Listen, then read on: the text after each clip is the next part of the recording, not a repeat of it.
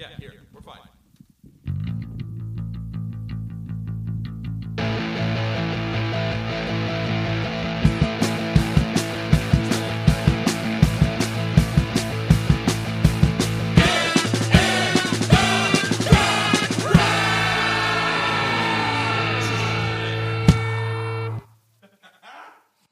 Like, well, and you're like, well, you left our original location, did you not? And they're like, well, yes, I did. And I was like, never go to a second location with a hippie. You failed.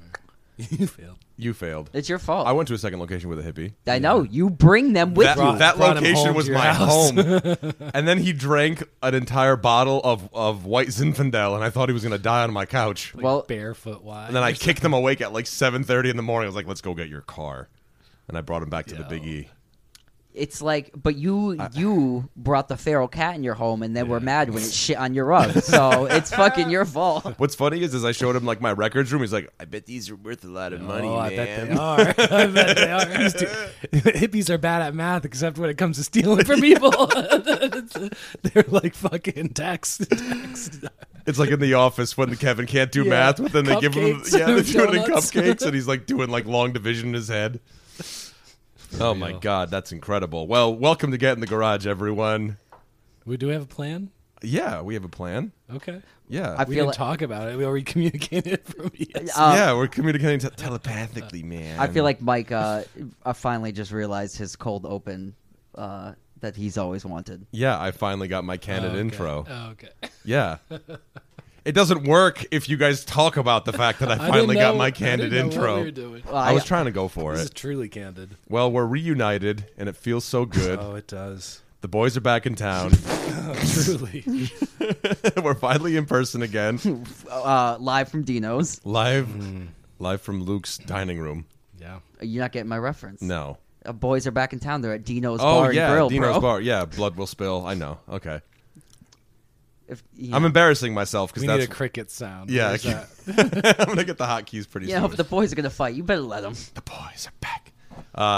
Welcome to Get in the Garage. I'm your host, Mike, here with Luke and Jeff. We're What's up? finally in person. Today, we are going to have our topic be our favorite live albums. Favorites, I got a couple of shout-outs. Oh, yeah. Honorable mentions. I mean, we Yeah. usually do that kind of thing anyway. I think it's favorites with an eye on diversification. Right. Yeah, because I definitely tried to like diversify too, like get a couple different things. Luke, I think. Well, yeah, a little bit. Spoiler alert, no Stooges. I was expecting that, but Oh, Yeah. Stooges. We talked about him last There week. is no great Stooges live record. There is only travesty. just tragedy. Well, anyway, let's get into it, shall we? Luke, why don't you lead us off, man? Why don't you tell us your first live selection? Would you, or do you want to go first? Well, since I am thrust to the position of first, I don't know why I said it like that. I know how much you like Thrust. thrusting. That didn't sound that great. Rust into the position. But I'm gonna go with the one that I can super remember, which is Bob Dylan's, the fake Royal Albert Hall Yeah. bootleg Volume 4. It was actually recorded in Manchester. Yep, right? the If I'm not Manchester mistaken. Hall. Yeah. So that was my first pick. Dylan's 1966 tour with the band, minus The band. Levon Helm Yeah. with a replacement drummer. But Mickey Jones, yep, character Mickey actor, Jones. appeared on It's Always Sunny in Philadelphia, one episode. Workaholics, Boy Meets World. He basically looks like Louis Anderson's redneck brother. yeah. Also, the drummer for Kenny Rogers in the first edition. That's right. Oh yeah. Just I did dropped read in to that. see what my condition. I have a was question in. for you though, Luke. Do you own this on vinyl? No, I have it on CD. You have it on CD. Does the CD have the heckling? Because I listened to it on Spotify, and Spotify edited out the heckling. Yeah, no heckle. Yeah. I noticed that too because I was so mad. I just put on the Spotify version to listen to it on the big, Yeah. the big system. Oh, actually, no, I didn't. Judas. Oh no. Is it edited out? I don't think so because it's on my No, I heard it. I listened to it on my iPod. That's what I listened to it on. Oh, your And, iPod from 2003. Yes, and I hooked my iPod Classic up to the big system, and it was on there. I heard it. Yeah. Yeah. Well, no, because just the Spotify version, it didn't have. It's right before like a Rolling Stone, where he's like, "Play it loud," right? Or like, "Play it fucking loud." Yeah. So this. I don't believe you. Well, this is why this You're concert a liar. is so famous because Bob was like, he just got heckled the whole time, and during the electric set. So the CD and so CD is the whole set. Yeah. It's 2 discs. The first set's live, acoustic, and then the second is with a band. The Hawks then would be known as the band later. band. But so the audience in England at the time is like they can't understand like that all music is pretty much derived from the same place, and that Bob Dylan's folk was just they really were into his folk acoustic music. The times are changing, but they were not accepting of like the new single, like a Rolling Stone, Highway 61, the second half of Bringing It All Back Home. And he was met with a very hostile crowd that didn't really want to give his electric set the chance.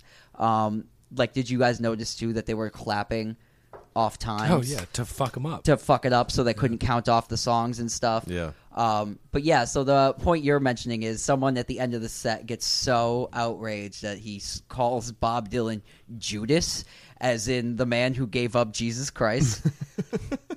And Bob There's another one? Yeah. Made famous in the movie, of Yes. course, The Passion of the Christ. Yes, by that wonderful The man. documentary, I mean. Yeah. Passion of the Christ. So he calls him Judas. Bob is highly offended, you could tell. But during this whole concert, keeps his cool in the coolest way, and just says, "I don't believe you. You're all liars." And then he turns to the band and he says, "Play it fucking loud." Yeah. And then they kick into probably one of the best versions of like a Rolling Stone that ever exists. It's such a great moment. Yeah, it really is Such a great moment. Why I really like this set is I could take or leave the acoustic set. I really don't care about it. What I really love is the electric set. And the reason I love it is because, like I was explaining last week with the Stooges box set, I love me a hostile crowd. I love a band fighting Yeah. the crowd. It makes for such compelling music. And that's why I really, really think this is one of the best live things ever. Also, probably one of the best live rock and roll band. That's 1966. I don't Yeah. think there's a precedent for a better sounding like band. Well, yeah, man, because even Robbie Robertson's performance on that is so intense, man. Like, people sleep on Robbie Robertson as a guitar player, I think. Like, you get everybody is like, oh, Clapton, Hendrix, and so on. But it's like people sleep, just like Mike Bloomfield, people sleep on Robbie Robertson, man. And the great thing about that set is he's almost playing the same kind of lick over and over again in every variation that Yeah. you could ever imagine. And I think he's Telly at this point still, right? Yeah, I believe he's playing a Telecaster here. I think so. And Bob's, I think, playing a Strat. Yeah. But what did you guys think about like the opening tune, like "Tell Me Mama"? Like, did you? Because that song only exists to that tour. That was never a studio song or anything. So he never recorded that song again. It was just a live song for him. Oh, really? Yeah. I didn't realize that. Yep. And got great organ work in it. Yeah. I mean, Hudson. yeah, I'd agree with you in the way that, the acoustic set is good. I mean, it's Bob Dylan doing acoustic. Yeah, I think it's good. And I'm not a Bob Dylan guy. Right. But I I think appreciate him. the electric, when he goes to the electric set, it's like, it's just so powerful. Like, there's just, I don't know. It just has that thing. There's like something about that era of Dylan that, you know what I mean? Because I think, because they released on record for Record Store Day like 2 years ago, right? The real Royal Albert Hall. Right. Double. So let's explain this. This bootleg is called the Royal Albert Hall Concert, quotation marks, Yeah. because the original bootleg copies of this mistook the Manchester Hall show Yeah. as the Royal Albert Hall show. So they Right. released both sets that you can listen to. They're identical. And I think with the exception of the Grateful Dead, I think I don't think I've ever seen any artist or band that has such an extensive like bootleg collection of work. Yeah, Dylan's pretty bootleggy. The Stones. Oh, yeah. Stones No, you're is right. pretty The bootleg Stones. heavy. But yeah, I mean, it's up there. There's I think there's at least 20 shows from the 66 tour that are, available to listen to. They released a huge box set of it. I think it's like 25 CDs or some shit like that. Oh, also the 66 tour was the last time he toured until 74 with the band again. Yeah. Yep. Because he got a motorcycle accident? Yeah. Motorcycle accident. So yeah, I mean, I just think like the formation of what a rock and roll band live would sound like, Bob Dylan's 66 tour. Yeah. Like I feel like he was troubadouring that whole style together. Yeah, like yeah. there was other bands doing it, but like there was just so much going on there. You have like the crazy out there, imagery, lyrics, and then like a blues band. I just really love it. I also shout out to that drummer because that drummer builds. That's what my favorite part about listening to this band is. I'm glad Lee Von Helm is not in this version of the band because the drummer they have just is pretty much either trucking along with the rest of the band, playing like, with Rick Danko and a great, if they're trucking. And then if he's not, he's just building swells like like huge crashes and a lot of just building on the floor tom and the snare at the same time. So it's very simplistic but very well done and so stylistically great for the band. So yeah, man, that was my first pick. I really like it. I think that's a great pick. Yeah, and this is like a decade into rock and roll itself in a way. Like all the bands, the Chuck Berrys and blah blah blah. Mm-hmm. But it was really revolutionary for a guy who was up there with the acoustic guitar singing 8-verse songs to then have a band. But I mean, like fucking white people, man. Like get the fuck over it. Like as he said, the times they are a changing. Yeah. Like hello, of course he's gonna try to go into something else. He's been putting out, that was his 5th album, I think, Bringing It Home. Yeah. Something like that. So it's like, of course it's going to kind of take a different shape. Yeah. But that's the It's whole better. thing. It's better for it. I think that speaks to, from what I've seen, obviously, I wasn't there, but like I think that speaks to like the English audience, because I know that like in the UK, and I guess this is a good segue. I'll just go next. Like Muddy Waters, for example. Like when Muddy Waters went to the UK, he had already gone electric.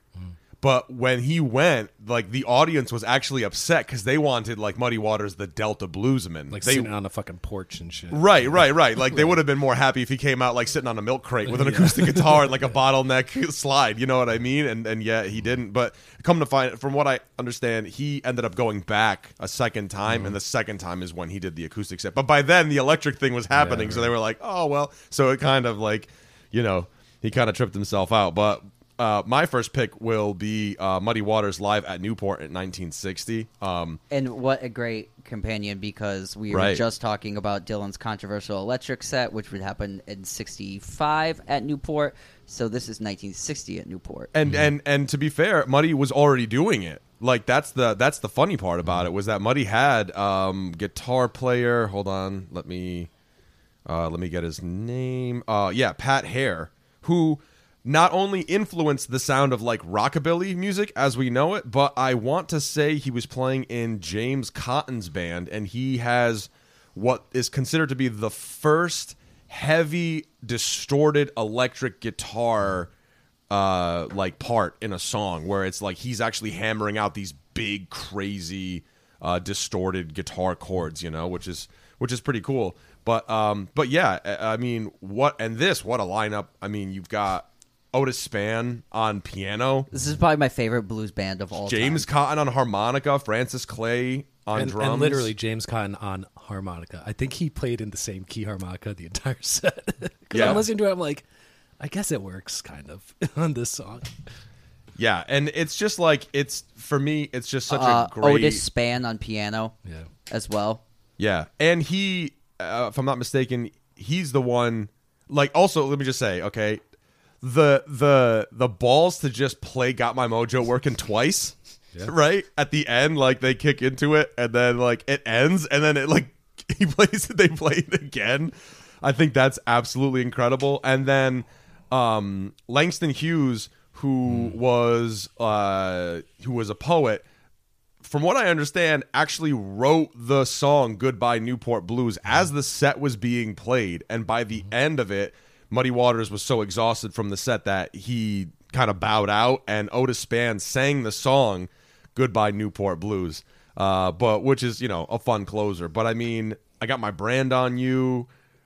Hoochie Coochie Man, Baby Please Don't Go, Soon Forgotten, Tiger in Your Tank, I Feel So Good, and then I got my mojo working. Like, I just think it's just such a great set, and it's Muddy Waters. And from what I was reading up on, what's crazy is Muddy Waters' first like album release, even though at that point he had only released singles, I want to say, like through Chess Records. The first debut album release was called The Best of Muddy Waters, and I just love the fact that that's your first album is your best of album. Like, I just think that that's so great. Like, I think that's how it was though in that age, because a lot of people would like put out like 10 singles, right? And the album wasn't really a thing, right? so right. Yeah, but to title it kinda The Best funny. of, like, Right. that's what I just think is so great. Like, just that was the title. I just love the fact that was the title. Yeah. I think this band, so like compared to those recordings that you're talking about, would have been like mid 50s, early 50s. By this point is 1960. The band's got a good jump in it. The drummer it's because you get this like weird part in rock and roll where like the drums don't like fully kick with the band in a certain way that you would get with the Beatles, like beat music. Mm-hmm. So like the drumming here is like still kind of old school, but still in like forming the new school. Like the fills are still kind of like jazzy, like doop, doop, doop, boop, boop, kind of stuff. Right. And I think like the band's a little different, but like Otis Spann for me playing piano on this whole record is the best part. I feel like his piano playing is just so inspired and just like plays so great. Like you're talking, got my mojo working. Yeah. When he riffs off on the piano, that's not the song doesn't start with a guitar riff. It's blah blah blah blah blah blah blah blah, and then the rest of the band kicks in. Right. So, and I love that too. Like, give them what they want. Like, the crowd went so nuts for "Got My Mojo Working." He's like, "Oh, I'm so good that I'm gonna play this again, and you are going to react even better because I'm that good of a musician." I think that most bands can't do it. Yeah, Can't- and from what I understand, he turned that crowd too, because I was reading up on it, and the night yeah. before, Ray Charles was playing, and things got so out of hand that there was like riots. Like the National Guard had to move in. They like tear gassed people and stuff, So, I mean, there was some hesitation for them to even go on the next day because it's like, man, last night was really bad. Like, and the fact that they went up there and they did that and they turned that crowd, like, I think that, that speaks to Muddy Waters and his band. Was this at the Newport like jazz festival? I think it was Folk festival? I think it was folk Yeah, festival. okay. Yeah, folk jazz, really. Jazz folk jazz. They only made it 2 events so they could get double the gate. Yeah, right.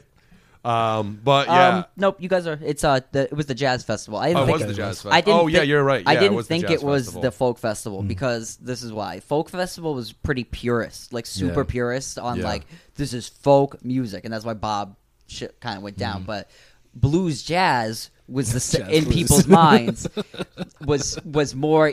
But now we kind of see Yeah. blues, jazz, and folk as almost all the same thing because it's Right. got the same structures mostly, right? Yeah. But back in the day, I think people's minds were like, well, jazz is played mostly in a blues structure, so blues, the jazz festival would also host. So let's keep it real. 1960. There's probably a different type of crowd at one versus the other. Yeah. As Yeah. far as demographics go. Absolutely. Yeah, right. So. I feel like because folk was probably like all those like Greenwich Village beatnik kind of There's kids. probably a reason why they called the National Garden. Unfortunately, Yeah. let's be real. Yeah, There's you- probably people literally like dancing at their seats, and they're like, "We gotta fucking bring out the fire hose." They're out of Like, control. yeah, We need for to- real. Yeah. Unfortunately, that's probably the fucking. I case. know, man. Also, the same year at Newport, This devil music gets them all worked up. It's like, come on. just a shout out to another live record from the same year. Nina Simone's live at Newport is the same festival as the Right. Muddy Waters one. Also a top tier performance. I love Nina Simone. That live at Newport is one of my favorites from my this Muddy set is so good. It's probably Yeah. one of the best. If you're new to Muddy Waters, this is the first thing I would listen to. It's got almost every great song he's done. Baby Please Don't Go. Even like them would cover it later, but this is where everybody heard this versions from. Yeah. So And it has a nice crisp sound too for 1960. You think of blues and you think of that like, Yeah, everything right. but It sounds like it's so recorded great. in like a can. Yeah, like it sounds so the, good. yeah, you are also correct in the fidelity of this recording is top tier. Yeah.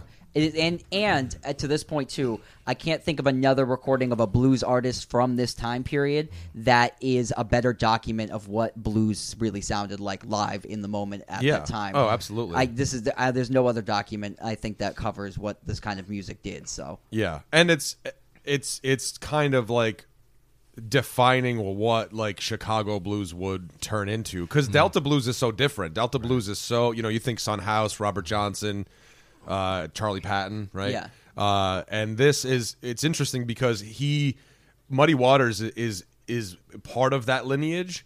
And came from the Delta stuff, but then kind of reinvented it in a way when he would go and, team up with Willie Dixon and that whole crew, that whole Chess Records crew. And then it's interesting to just see the natural evolution of like it goes from that and then it goes to like, Electric Mud, where things kind of get like psychedelic and stuff and like changing with the times. But yeah, so there's my first pick, Muddy Waters, live at Newport, 1970. Yeah, I'm not a big blues guy, and I enjoyed it. yeah, one of my favorite live records, and I completely forgot it existed. So it was a good one. Yeah, thank you. Jeffrey? My first one is a soul record from, I think it came out in 1972. It was recorded at the end of 1971 by Donny Hathaway. It's Donny Hathaway's Live. It was recorded, it's 8 tracks. The first 4 are from a show at the Troubadour in Los Angeles. The other 4 are from a show at a place called The Bitter End, which was a venue in Manhattan. A killer band. Some background on Donny Hathaway. Donny Hathaway was like one of those bright burning stars that just like, I actually think he died when he was my age, when he was like 33 or 34. He basically put out 2 studio albums. He put out this live album. He put out one more studio album, and then like 4 years later, he jumped out of a 15th store window having like a schizophrenic episode. So a sad story, but like a true soul legend, just an incredible voice. Like his voice is something that's like, if Stevie Wonder had even more control and like more like sexiness in his voice, because the cool thing about Donny Hathaway's voice I like is that his low notes are really like, his lowest note is like what my speaking voice is right now. Mm-hmm. So he like sings it, and it's like very like an alto sings it, like very breathy on his low notes. But he just has this great crystalline, perfect voice. I love his voice. And it's a killer lineup, killer band. 16-year-old Fred White on drums, who is the younger brother of Maurice and Verdine White from Earth, Wind & Fire. So Fred White, like 5 years after this was made, he joined his brothers and played in Earth, Wind & Fire. Willie Weeks on bass, who is Eric Clapton's longtime bass player, and he played with everybody. Phil Upchurch is the lead guitarist on the Troubadour set. Cornell Dupree's the lead guitarist on the Bitter End set.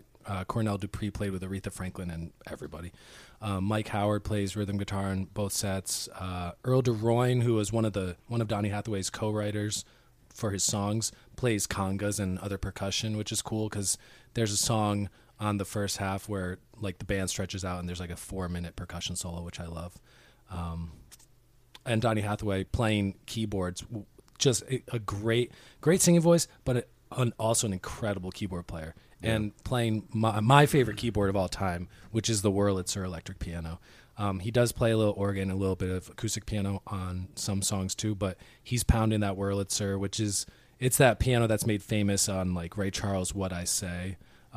It just has this great attack. Like the Rhodes is that bell-like sound, that Stevie Wonder sound, and then the Wurlitzer is that more like barky, bitey, pounding out sound. I love it, like crazy overtones on that piano. And he just has, this whole band is like straight up like all jazz chops, like I'm sure played in church bands since they were 5 years old type of players. So they're playing out of their minds. The set is a lot of covers, which is kind of a thing that we see with a lot of live albums. A lot of people do a lot of covers. So really, I think out of the 8 songs, I think 4 of them are his originals, and the other 4 are probably covers. He covers You've Got a Friend by Carole King, And it's great because like the thing I love about this record is the audience is like the other part of the band. Yeah. Because he goes into the choruses of these songs and you got like 80, 90, 100, 200 people singing 3-part harmonies. Oh, I'll give you goosebumps, It's awesome. man. It's awesome. It's especially and you got a friend like Yeah. it just like It's it. awesome. I started like tearing up because I'm Yeah. just like this is so incredible. Like Yeah. it just shows you the power of music and song, man. It's just so incredible. For me, the audience on here is my favorite in talking about the ghetto. Right. When at the end he has the females go like talking about the ghetto, and they keep doing it, and then all the guys are going like the ghetto, and then they go back and forth, and it creates this crazy like. And then he starts that piano solo where it's like da da da da da da, and they're still doing it in the background. It is one of the coolest things I ever heard. Ever. Yeah, that's a great track. That the ghetto is the one where Earl DeRoy stretches out on the congas and shit in the middle, and then they bring in the call response at the end. And Oh my! It's like what a great song. Yeah. It's such like it's such a groovy song. Yeah. It's so like the groove in that song, just Yeah. the dun, dun, dun, dun, like just all the way through, and so pulsing. And I love that song. It's probably my favorite on the record. And at first, because it's like 14 minutes long or whatever, I wouldn't like play it as much. But it's so rewarding once you get like all the way through it. Oh, it's so good. I love it. I mean, we've talked about it before, but like in the beginning of what's going on, Yeah, when you the hear the girl- girl just shout, she's like, "What's going on?" And I'm just like, "Yes!" Like it makes me so happy. Yeah, Like because she- that song is already so like, She shouts oh it my like god, it's so heavy. You she know? shouts it like 2 times. Like Yeah. you hear it once, like when it's like kicking in, she like knows what it is, and then the band kicks in again, and she screams it again. She's like, "What's going on?" Yeah. It's so good. and both venues, I know the Troubadour is like a capacity of about 500 people. I think the Bitter End was a similar size venue, but I love that type of space because it's still so intimate, and like everybody who was there was like a diehard fan type Yeah. of crowd. Yeah. And like I said, man, the band is just playing their asses off, and it's just groove. It's just soul music. It's Yeah. just playing to the song. It's like letting the thing shine that needs to shine. It's like when the vocals are going, just support the vocals. When you're going off on a bass solo, just leave it fucking alone. Let him do his thing. And Right. Right, to say too that these are like master musicians. It's like the other point too is like you said, a lot of covers on this record, and you know a lot of like you're gonna cover Marvin Gaye's "What's Going On," one of the most powerful songs of all time. And then you think, oh, someone's going to cover it. Well, it's not going to be nearly as impactful. And that is where, like, this album, I think, is the real mind blower because he takes what's going on and just takes all of it. And I never even think of, like, what is this better than Marvin Gaye or not? I'm just like, this is completely a great statement of the song, and it holds on its own. Yeah. Same with like Lennon's "Jealous Guy." yeah. He's a master in song interpreting on this record. It never once when you're listening to it are you pining then to listen to the original. It after effect happens where you're just Yeah. like, I don't think I could ever listen to the original again without thinking of Donny Hathaway just killing every Yeah. cover on this record. Yeah, That's Jealous what's Guy so is- masterful about it. Yeah. that's like my favorite, maybe my favorite live vocal performance that I've ever heard is his version of Jealous Guy. Like the runs he does Yeah. are just, yeah, it's a great record. And I'm going to just put it out there for all the real music nerds out there. Willie Weeks, the last track, what's the last one called? Voices Inside, Everything is Everything. He does like a 3.5 minute bass solo. I'm telling you people, what kind of bass do you think he was playing? P bass. P bass. What kind of strings what kind of strings do you think he was using? I want to say flat wounds. Yes. Okay. There's a reason why. There's a reason why bass players need to get on the train of like the bass sound from 1965 to 1973 Yeah. is the best fucking bass sound that's ever been captured Yeah, anywhere. man. And alive from the from the mixing console sounds so beautiful. And Yeah. Willie Weeks just tearing up also too. He does some shit on that. He's doing some septuplet shit, which is just like like I can't even mouth it as fast as Yeah, he's playing. right. It's like holy crap. But yeah, just monster grooves, just deep soul sound, and yeah, just beautiful. I could talk an hour about just the piano playing, just the because like on Jealous Guy, he's doing the like like all the trills with like the octave stuff. It's so cool sounding.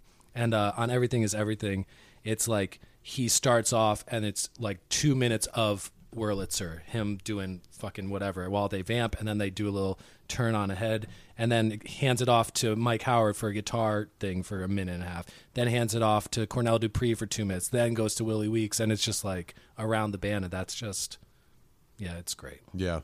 Yeah, I love yeah. it. Great choice. Some of my favorite drum fills ever on this record as well, And simple. especially in Yeah. like What's Going On, Yeah. where they're doing like the stops at the end, like the dun dun dun dun dun dun. Oh, it's so hot. Well, everything is just so, but it's all tasteful too. You know, Yeah. it's like nobody's like you Nobody's said, stepping like, on anybody's toes. At Right, any right. point. Everybody's just serving the song. It's not about like, oh, look what I can do. I don't It's, even know if you it's serving the site. It's just serving the groove of it. You Yeah. know what I mean? It's Yeah. just all locked in such a great groove. Yeah. Yeah, I saw this. I'm not going to remember, but it's Dennis Chambers, a drummer who played for Parliament in the late 70s days of Parliament. He has a video on Drumeo that I actually saw this morning. And it's like so perfectly said, where he's like, I know. "You are playing. The name on the marquee is what people are there to see." Like, Yeah. Donny Hathaway live. It's not fucking Phil Upchurch live. It's not Willie Weeks live. It's like Right. you'll get your moments. We like promise you'll get your moments. If you're on stage, someone's gonna be looking at you at some point. But like, it's about the main artist. It's about the songs. Yeah. you know. Yeah, Right. I watched that this morning as well. And what did he say? He said the most important part is that you're listening to everybody else.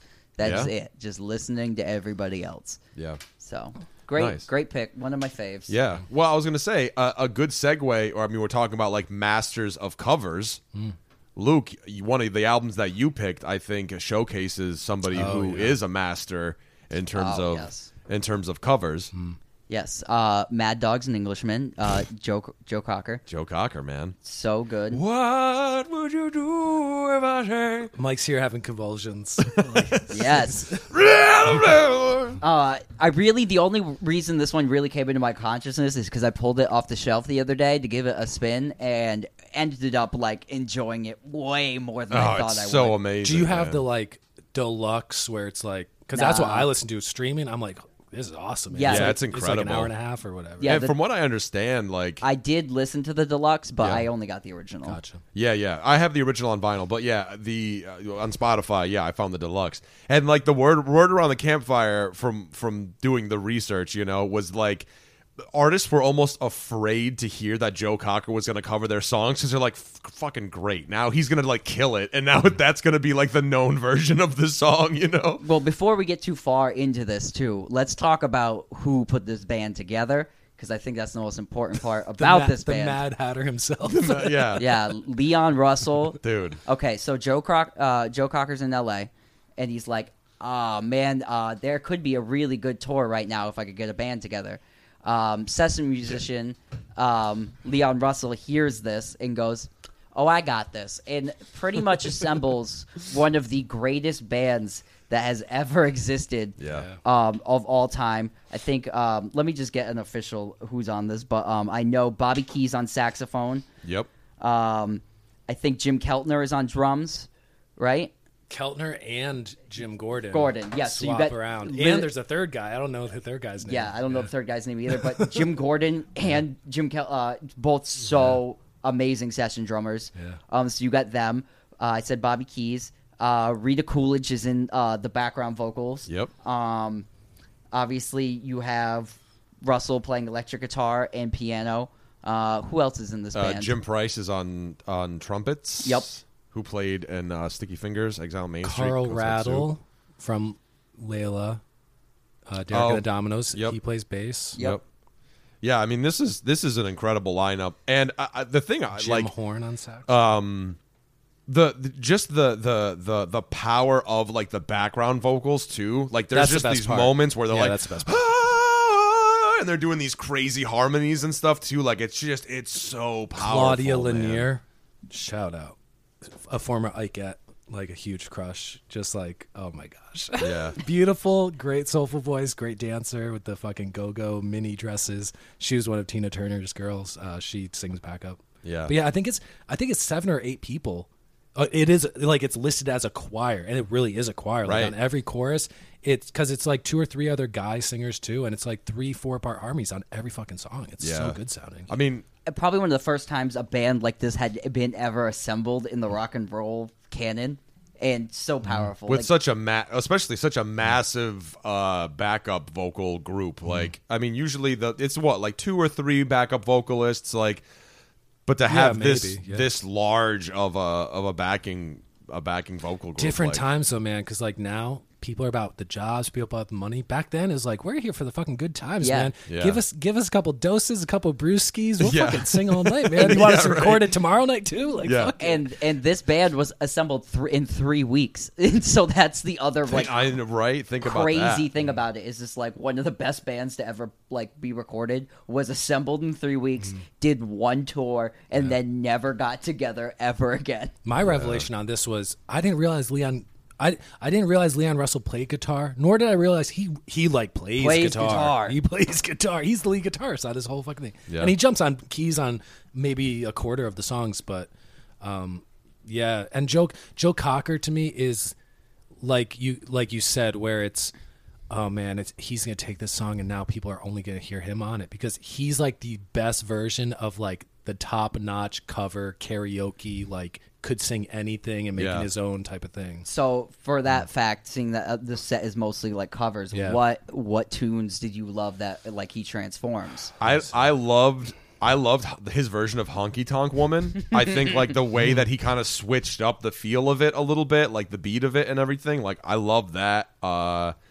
And then obviously like The Letter's probably like my favorite tune on this because it's just like, especially in the middle, there's that break like my baby wrote me a letter.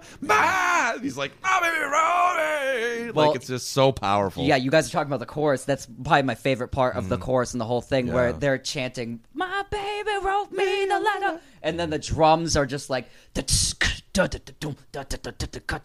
Yeah, man. and then the band kicks back in, and they're still chanting it on the off rhythm. So powerful. Yeah. I like his version of Cry Me a is it Cry Me a River? Yes. Because I'm a big jazz guy, Yeah, and so like that's a who's- standard. The original is Julie London. Julie London, and so I was only familiar with this version. Went back and listened to Oh, that, okay. and then went, "Wow, they really took Yeah. this song and made it completely their own."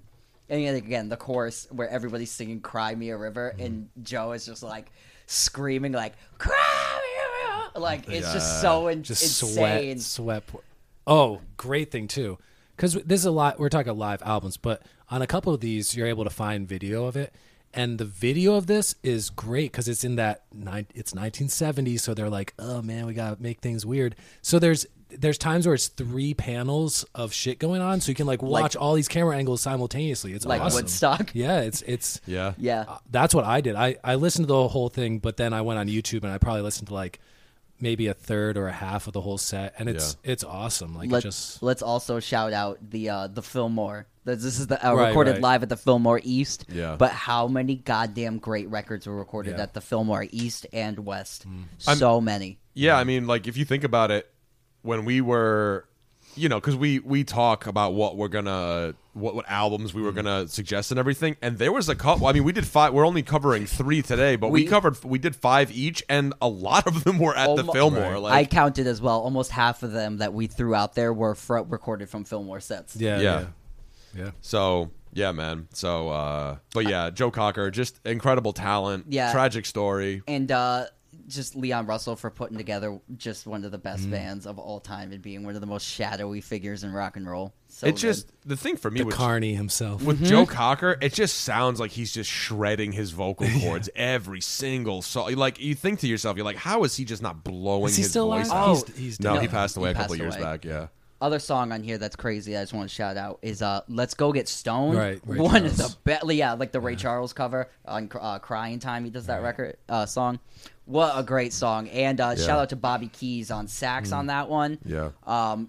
So good. What a great sax solo. On the deluxe, I think it's only on the deluxe, but the band song "The Wait," Yes. his version of that's great too. It's like every fucking cover, and then the obvious one with a little help from my friends, like that one is Even, oh, but God, feeling all right on here. yeah, feeling all right. Yeah, The piano.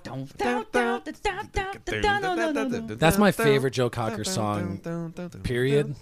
Yeah, So, man, he was feeling pretty good himself. I loved it. Great, you know, whatever. It was my choice, but whatever. It's and such a great record. It is, man. It's so good. Yeah, and it's just like, in a way, you listen to all of it, and they all, the fact that the band came together that soon to the show is very just, it just shows you, man, the power of music and power of people on the same page and like with the same goal, and like, because the sound is so congruous.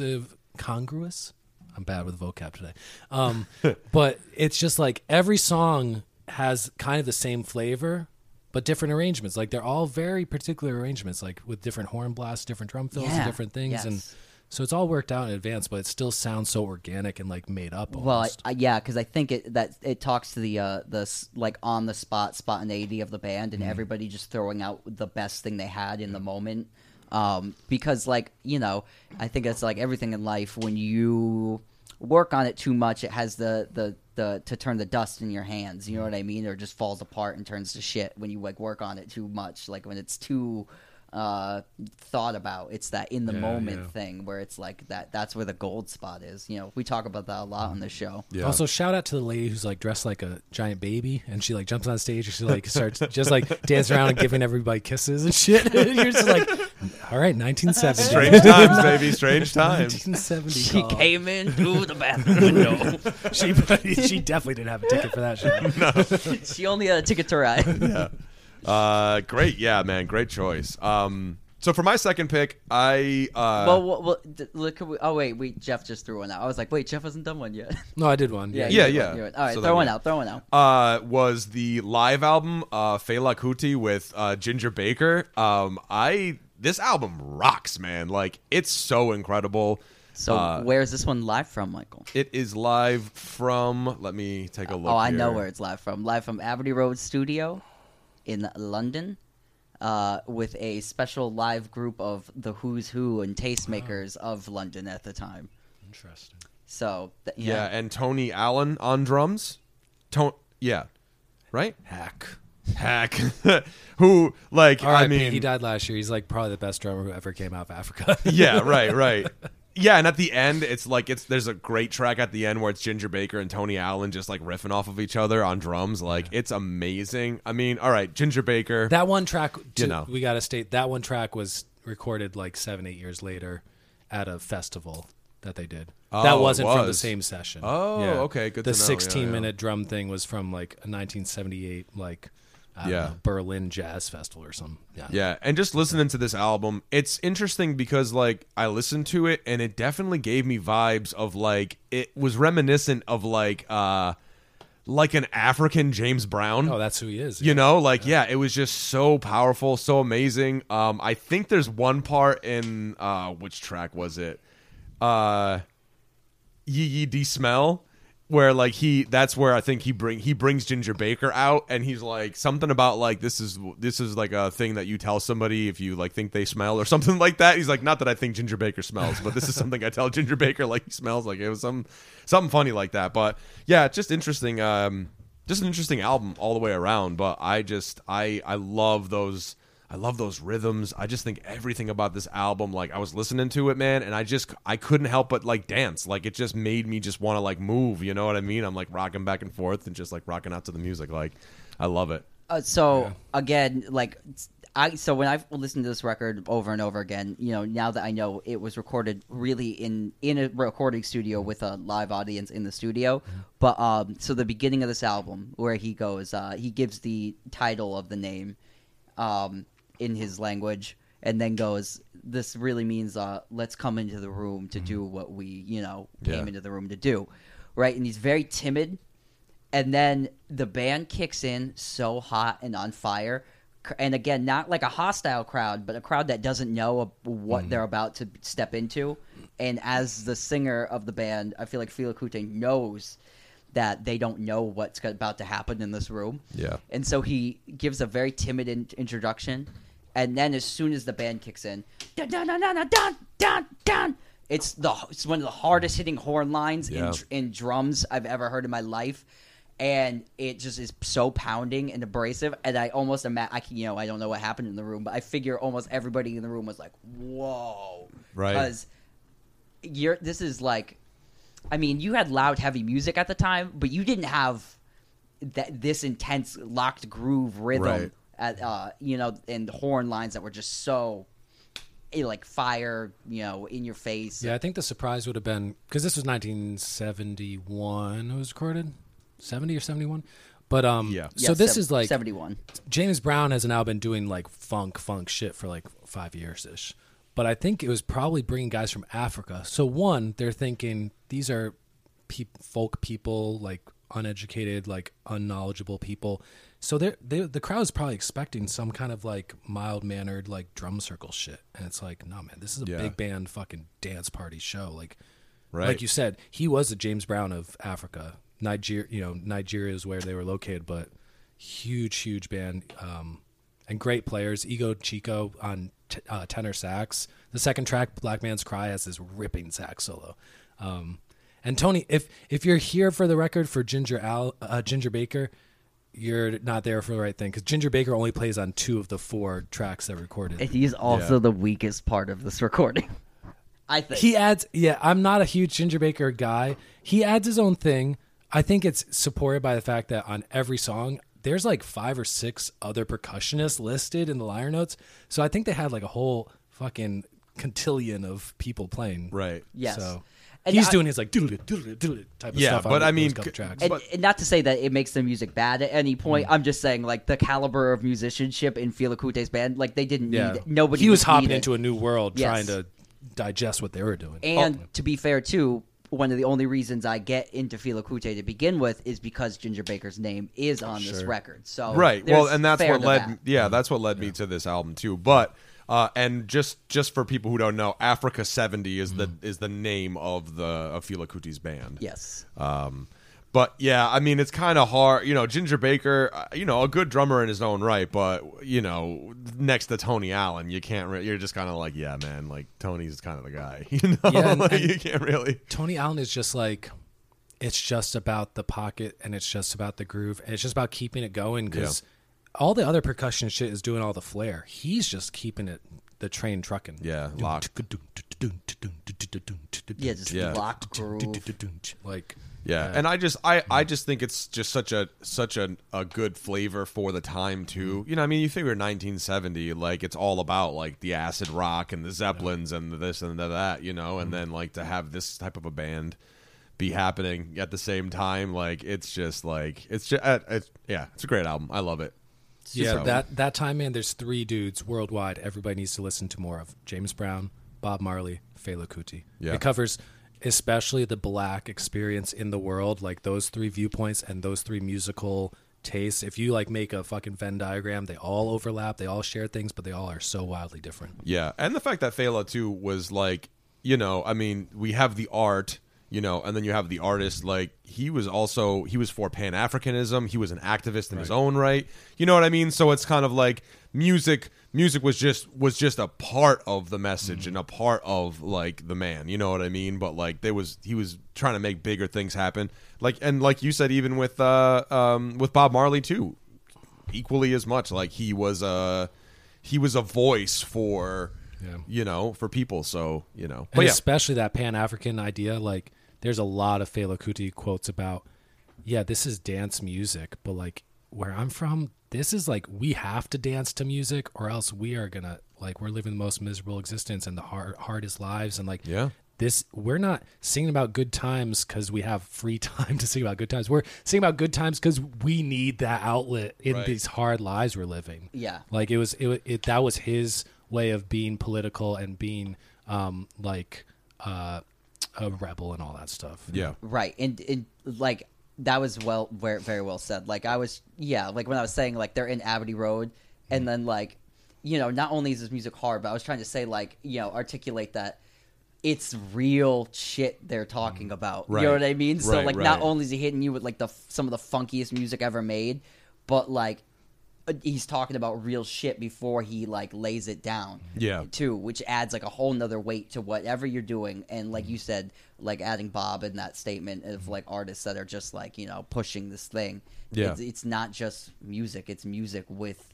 There's substance. Yeah, there's substance. Yeah, my favorite track is that second one, Black Man's Cry. Yeah. Yeah. And he starts off with a little bit of preamble talking about it, and Yeah. Absolutely. great Right stuff. Fela Kuti, man. Jeffrey, Nasty. pick number 2. My second pick is from 1994. It is Jeff Buckley's Live at Chennai. It was released originally as an EP, which was maybe like 4 tracks, but Yeah, I think it was 4. 10, 15, 20 years ago, something like that. They released the full version of his shows he did in late 1993, recorded in late mid 1993. So if you listen to the Legacy Edition on streaming services, it's like an hour and 45 minutes, or 2.5 hours. It's 2.5 2.5 hours. But it's like it's just Trust me, I listened. me too. It's a live performance that is just it's like there is some editing and there's some shuffling of some tracks, you can tell, but for the most part it's a lot of just letting the tape run. And the songs he does for the most part are like 8, 9, 10-minute versions of songs, because he's a great singer, he's a great guitar player, and it's just him on guitar. It's him standing in Chennai, which was a coffee shop in New York City. I assume there were like 30 people in the crowd there. Yeah. And he had a weekly thing there on like a Monday night or whatever. And he's just like standing against a wall playing his Telecaster and singing. And he covers such a wide variety of songs. He covers some classic jazz standards. He covers some French folk songs. He covers some Bob Dylan, some Van Morrison's, Led Zeppelin, Nina Simone. He does I think there's maybe 20 songs. There's a lot of interludes in between songs, but he only does, I think, 5 originals. But it's just like, if you want to listen to one guy do a solo set, this is like what I would highly recommend, because he just lays it all bare, and it's so beautiful and emotional and like alive. And we talked earlier before recording, but like it's dead silent. He's doing a lot of these songs are not big numbers. They're low energy, just pretty songs, and it's captivating. Yeah. And then he does have these times where, because he had such an expressive voice and such an expressive guitar player, where he does these big moments too. Like he does, the opener is a song called Be Your Husband, and it's just a cappella. It's just him singing and clapping. It's just testing the mic. And it's fucking wild, man. It's so good. It's wild. It's so good. It's like a 6-verse song, and it's just like an old field like gospel song. And he covers a song by a Sufi singer from Pakistan, Nusrat Fateh Ali Khan. So he's playing these like droning open chords, and he's doing the like that type of singing for like a 7-minute song, and it sounds pitch perfect. And like I love the interludes, the spoken monologues. That's what they're listed as in between songs.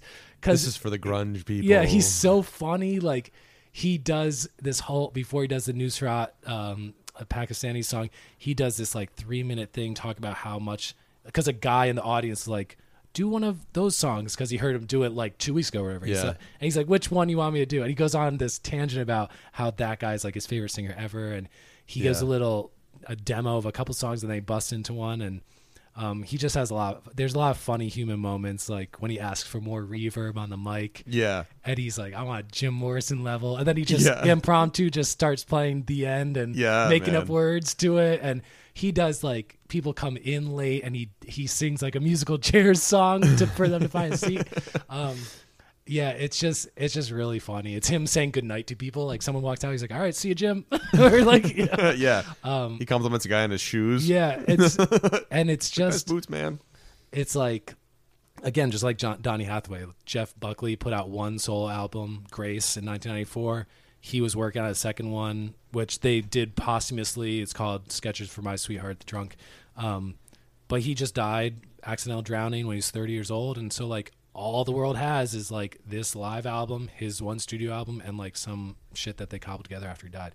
Yeah. And it's all him, man. He has like a 4-octave vocal range. He can play everything on guitar. He does Strange Fruit which was covered famously by Nia Simone, and he does all these beautiful blues licks in it. He plays this fingerstyle stuff that's crazy. He does his version of Hallelujah is a closer on this, and he starts off with like a minute and a half guitar, like counterpoint, fingerstyle, like beautiful thing. There's so many times on this album that you're like, it sounds like there's at least two guitars playing because he's just such an accomplished player. But yeah, I've dug this album since I first heard it when I was like 18, when I was in college, and yeah, it's just like cuts you, man. It's powerful. Yeah, I think of all the albums on this list that we compiled, this was the one that I was like the least familiar with, and the last one that I got to in terms of like my listening homework, if you want to call it that. Yeah. And I was like, and I was familiar with Hallelujah, and I was like, oh, I don't know if I'm gonna like this. And I listened to it, and I was like, oh my god, like it was like earth shaking. Like I can't, it's been a while since I've listened to an album that I felt like affected me in such an emotional way. Until I listened to this, and I was like, this is like really moving, you know. Like we were talking about it before, but Lover, you should have come over. Like there's a point in it where he's hitting the guitar so hard that it goes out of tune, but it's like you don't even care that it's out of tune. It just like adds to the like the mystique of the song, and like yeah, it's just so amazing, man. Like it, and his, like you were saying, man, his range is crazy, and his vibrato and the, I mean, it's just like I was completely like blown away by this album. It really moved me like and very intensely. It's just, oh man, it's so incredible. And then to find out that he passed, it made me so sad, because you're just like, like, do you even think, like, I'm sitting here listening to it and I'm thinking to myself, like, do these people in the audience even know what they're witnessing? Like, do they even know what they're watching? Because it's like you listen to it now in retrospect and you're like, this is like a major musical historical moment. And like, I bet you the people who were there were just out for a nice like Saturday night. And here's this nice guy. I think everybody knew. Well, right. I think as soon as you walked in and heard it, because you could hear the cafe. There's no. You could hear a pin drop. There's no noise. Nobody's clanking a cup. Right. Nobody's dropping anything. Yeah. You hear it maybe in between songs, someone's shuffling. What I'm saying is I think that while the music is happening, I think there's people are probably having that aha moment, like, oh shit, like this is serious, this is real, like this is not just like some dude just like singing folk songs in a cafe, like this dude's actually like legit. Put this in context in your life too. So like we all know, I mean, like everybody knows that Jeff Buckley's a huge musical person in the world now, but this would be like you walking into your local coffee or bar and there's a musician just sitting there playing. And then, like, it just so happens that musician is one of the most talented people that's ever been on this earth, which is, like, that is the mind-blowing thing about this set. And it's recorded, both sets. But, yeah, like you were saying, like, he does in the first set, the original tunes are pretty much all stacked up up top. And then he starts kind of free-flowing. One of my favorites on here is his version of Just Like a Woman. Oh, yeah. Oh my god, it's so great. It's like 7 minutes long. And what an interpretation. Because I mean, I get that I'm a Bob Dylan fan, but I get like the number one thing that people don't like about Dylan is his voice. So if you get to hear it masterfully done by somebody that's one of the best singers of all time, this is that version, and you should like listen to it and give it a shot, because it's like just his take on everything. And the thing is too is he'll start. And then you're just kind of listening, and without you really realizing it, you'll be just so took and overcome with emotion that you can't even really. I mean, for me, I can't like control it. You're just like, and you wonder if he knows. You know what I'm saying? That it's so powerful, because he'll just bring his voice up somewhere, and you just picture like, I bet you he's just eyes closed, not looking at anybody, in some complete zone of just. Musical bliss. That's what this is for me, and just a guitar and voice. That's and electric guitar at that, which most people don't do. Most people don't sing with just an electric guitar. It's incredibly hard to do. Yeah, because you feel kind of really naked.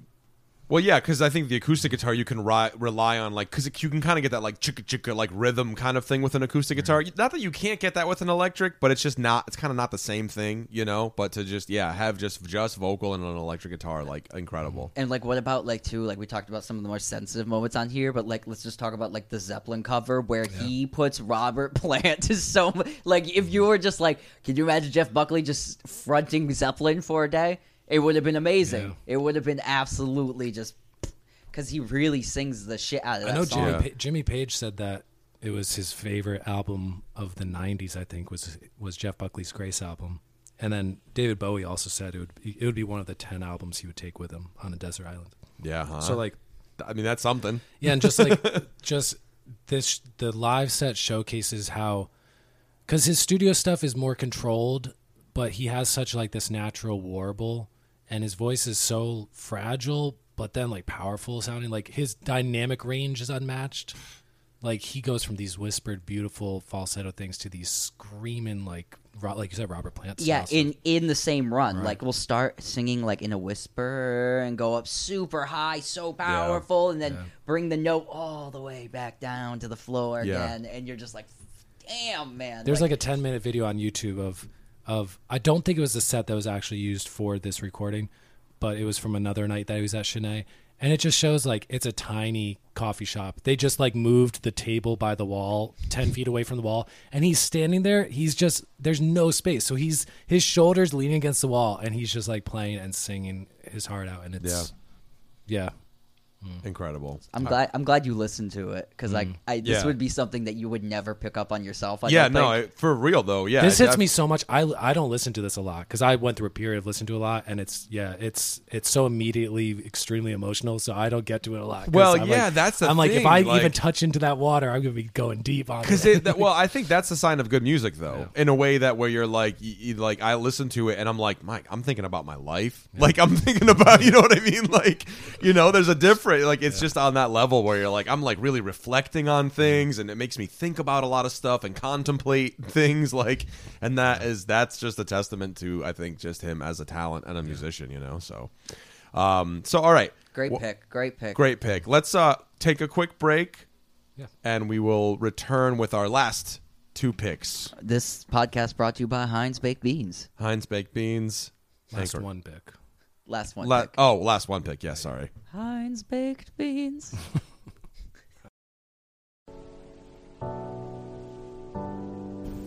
Have you ever felt emotions? Then do we have the podcast for you. Feel Feelings is a weekly podcast where comedians Danny Getz and George Bruderman sit down with some of the funniest, emotionally distraught people, i.e. comedians, they know, and talk feelings. Every Friday, hear very funny people reminisce on Ren and Stimpy, worry about the Wizard of Oz, and emote over their emo phase. Check out Feel Feelings with Danny and George, a show about feelings and the things that make you feel them.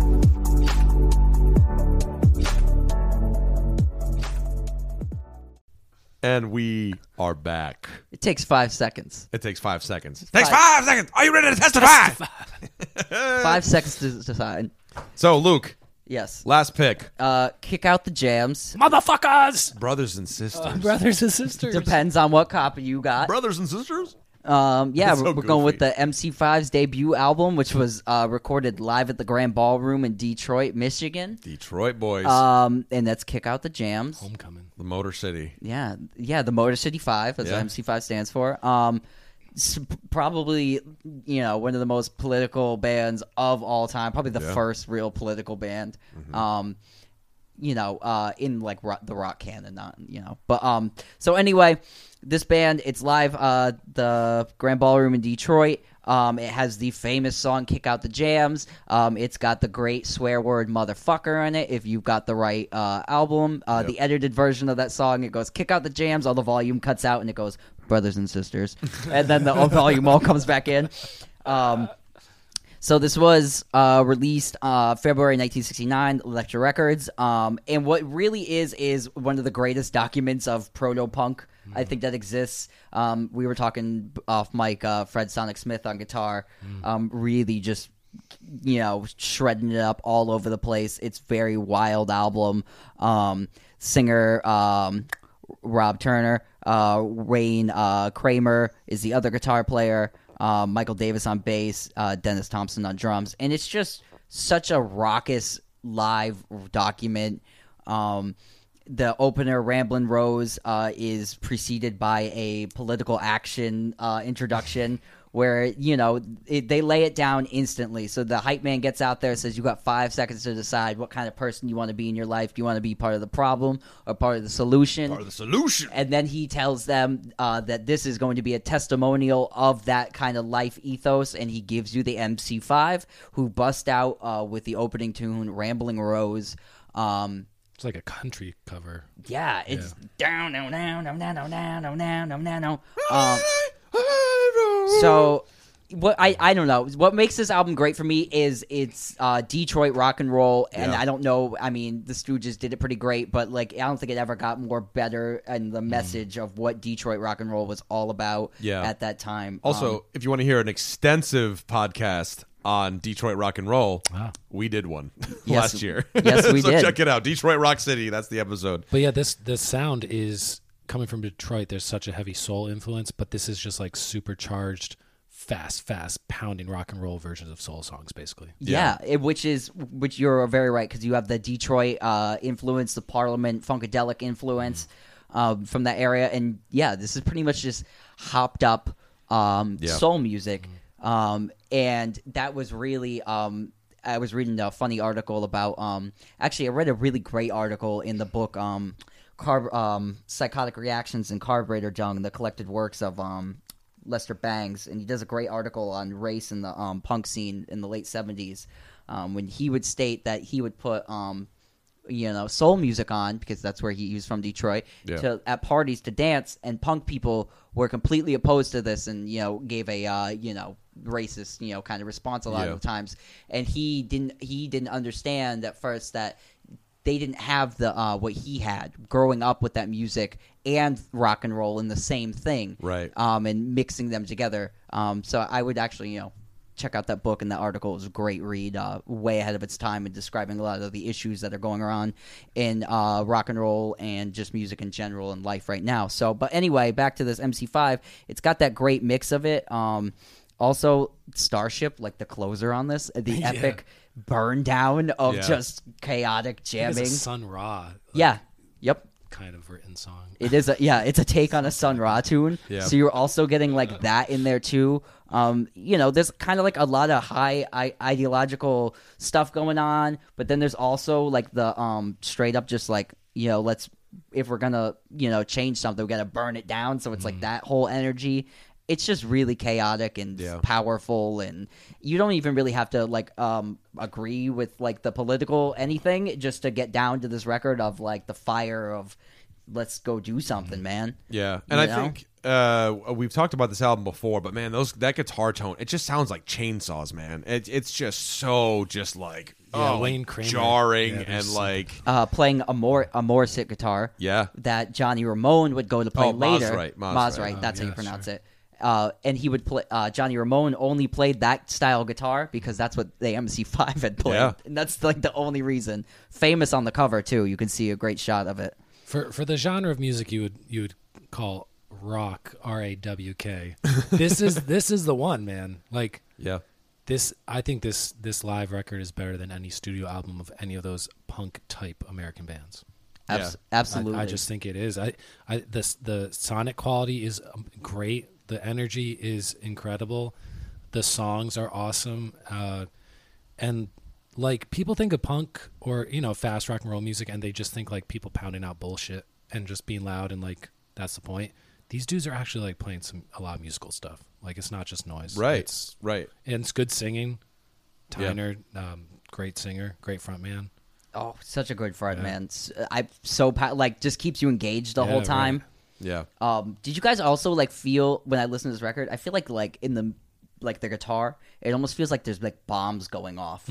Like that's what it sounds like to me. Just like straight up like explosions. Yeah. Oh yeah. Of that kind of vibe. Yeah. There's another. It's not. It's. I think it was in 1969. There's another like live You can find it on YouTube, where they play I think they play the same set list. Oh, But yeah, just I've seen that. to give you a point, a reference point to actually like watch it, in this, it's sort of in the similar way as to like how this would have happened. But like, yeah, we were talking about just kind of like the presence of all the members, like, because Wayne Kramer, is kind of like Mr. Cool, Mr. Collected, right? Or no, I'm sorry. Sonic Smith is the calm collected, Yeah. and Wayne Kramer's doing these big like almost like Pete Townsendy windmill style things, and he's doing like the Chuck Berry like little hops and skips back and forth, and he's doing and he's like playing a solo, and he like gets down on his knees and like leans all the way back while he's playing and stuff, like, they're not just these stiffs who just stand up there and they're just kind of like hammering the music out. Like there's an energy. There's it is a show. It's a spectacle to be witnessed. So I think the MC5 knew what a lot of great rock and roll bands know, and is that you have to be playing for something. Like it's the same thing we're talking about with like a lot of these albums, like the Donny Hathaway record. There's just a lot of what I mean. They're playing for the song, for the rhythm, and they're playing rock and roll with such great emotion, and that's what makes rock and roll great. It's it's the excitement of Little Richard saying "Good golly, Miss Molly," or some nonsense word that doesn't mean anything, and we all know what that means. You know what I mean? It's like "Wop Babaloo," that thing, right, and that's the essence of it. It doesn't have to mean. And we all know what it means without knowing what you don't have to say it. You know what I mean? Right. It's that kind of energy. It's something you feel rather than like understand intellectually. You know what I mean? Yeah. You just understand it down here versus up here. And that's why, like, in a punk setting, like the Chuck Berry riff still works because it's got all the essence of the original, what it was. You know what I mean? Does that make any sense? Right? Yeah, I think so. I think that's why this album works for me. Yeah, I love this album. It was a decade since I last listened to it, and yeah, it's going to be in my rotation a lot now. And it's the only good MC5 yeah, record. I know, because really the next out, album is like kind of a letdown back in the USA. They recorded them like shit, and all the energy gets sucked out of the room. If the MC5 were the live band, this is how you record them. It's the same with the Stooges Funhouse. You got to record it live, or it's not. Yeah. It just takes away all the. Yeah. And they were only around for like 4 years or something. Oh, they were around a pretty long time, I'd say. 67 to 72. But recording wise, recorded is 3 things or 69 something, to 3 or 4 things. 3 albums. You got the first one, Yeah. Kick Out the Jams. You got Punch the Clock, and then the other one's Back in the USA. Right? Yeah, they had a short little stint from 2003 to 2012, Yeah, but it's not. That's not them. That's not them. Yeah, it's like when the New York Dolls get back together. It's not really. Yeah. Yeah. But Dexter Poindexter or whatever. cool. Well, I don't forget David. I don't forget. great pick. So I will follow you in that way of like more full charged rock and roll. My next pick is by the band Tin Lizzy. The album, the double live album, Live and Dangerous. I'm glad someone picked a double live here because that's very epic to my record collecting life. Right. I mean, I was gonna go because we were talking about live albums. Jeff Buckley's like a triple live. It's so No, goddamn but this is double live in that Released in that the format, vinyl yeah. sense. Right, It was right. a thing. Right. And I saw you chose MC5. I was like, well, Luke already went to Troy. I was thinking about maybe going for Ted Nugent double live Gonzo. Bro, I love double Wango live tango. Gonzo. Like, I mean, but you know, It's the best Ted Nugent record. we've already talked It's like about Ted saying Nugent. it's the best smelling dog shit. Like, what are you saying? It really is, though. It really is. It is really, really great. But Ted Nugent, He's a heavy Nugent's topic that Dishonorable mention. dishonorable mention. I like to think of it as is like him or not, he's still your crazy Uncle Ted. COVID victim. He's the COVID victim. Ted Nugent. It's still fake. So let's move on. No, I'm joking. So Live and Dangerous. I love this album so much. It's the last one to feature Brian Robertson on guitar. This album, listening to it, like, 1978 it was released, but to my ears, I can definitely like there were moments when I was listening to this and I thought Iron Maiden. Just because like the heavy bass, like the really Twin loud guitar bass, leads. the twin guitar. Thank you. Yes, the twin guitar leads. You know, I was thinking What were you thinking? one of my favorite bands, Shades of Def Leppard, Oh yeah, early Def Leppard, Right, late right. 70s Def Leppard. Right. Well, Took that's a lot from this. That's the thing, though. Yeah, like that, and that's the thing that I love, and I love just the fact that like Philip Lynott as like the front man, a bass player as a front man. Like I always loved that too. Like, and I love his voice because it's so different.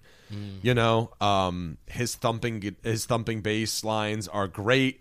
You know, I like. A track where I think, especially like when you're talking about the lead guitar lines, the dual guitar lines and stuff, the second song, Emerald, is a great tune.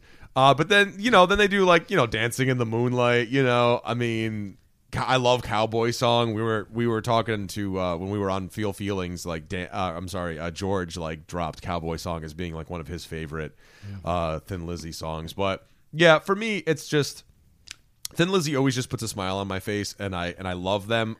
There's a bit of, you know, where there are a lot of overdubs, where there are not a lot of overdubs. Yeah. The producer at the time, Tony Visconti, said that 75% of the album is overdubs, but the manager of Thin Lizzy said the complete opposite. 75% of this album is live because they needed to capture the real sound.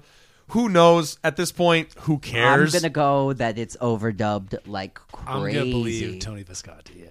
Yeah, I mean, Because it sounds very crisp and clean. Also, Yeah. did you guys also notice, like, not to interrupt the talking of this album, but we pretty much picked albums that had no overdubs on them, that were straight up live records. Yeah. Donny Hathaway, I don't think there's any overdubs on that. Cine, no overdubs. Manchester Hall, there's no overdubs. MC5, there might be, but well, Brothers not, and Sisters is an overdub. yes, but not so much in that sense of Yeah. what this album is. Right, and I think it's 1978. You know, They think started doing that a lot then. Right, the double live album is like a thing now. You know what I mean? So it's Live Killers by Queen and stuff. They do overdubs on. Right. So you know, I mean, you know, it is what it is. But I don't think at I this like point, a good dubbed out live album. AC/DC Live from the early 90s. That one Super SMO. Well, Kiss overdubbed. Alive was Kiss overdubbed, Alive is too. completely a studio recreation. It's gonna be one of them Frampton hot Comes nights. Alive. The first great double live is heavily overdubbed. Yeah. The acoustic guitar in Under How You Feel, Show Me the Way. You know, that whole acoustic guitar. That's all a studio.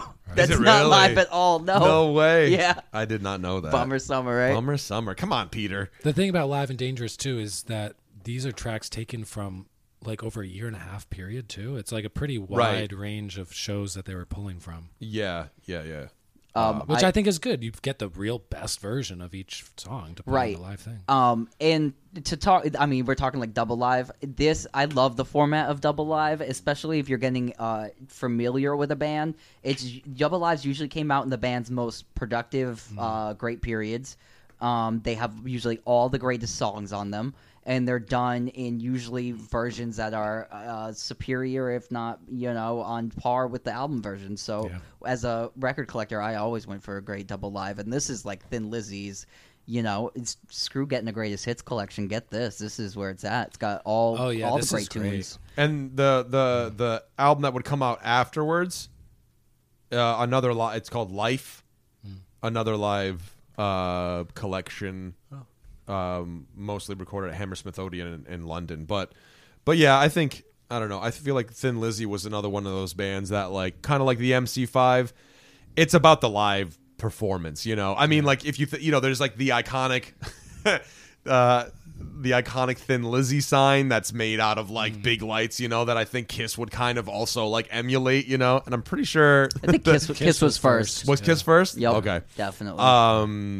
The Thin Lizzy sign now owned by, I want to say, Lars from Oh, I'm Metallica. sure. I mean, One of those I think idiots. that, you know, yeah, one of those. Okay, real quick, as a side note, I work with a guy who is shout out to John. Oh yeah, he's gonna be listening to this. He's a huge Metallica fan, and Yeah, he listened to the Metallica episode, and I realized maybe after the fact that we do quite a bit of shit talking on Metallica too. I was like, you should listen to the Metallica episode and all that, and he comes back and he's just like, yeah, I was all right. We kind of made fun of him and stuff, but either way, you got to mock the. It's like the peasants mocking the gods on Mount Olympus. Yeah, right. Damn you, Zeus. Oh my god. Yeah, no, because we might be sipping some haterade at some point, but it's I like It's out of love. It is out of love.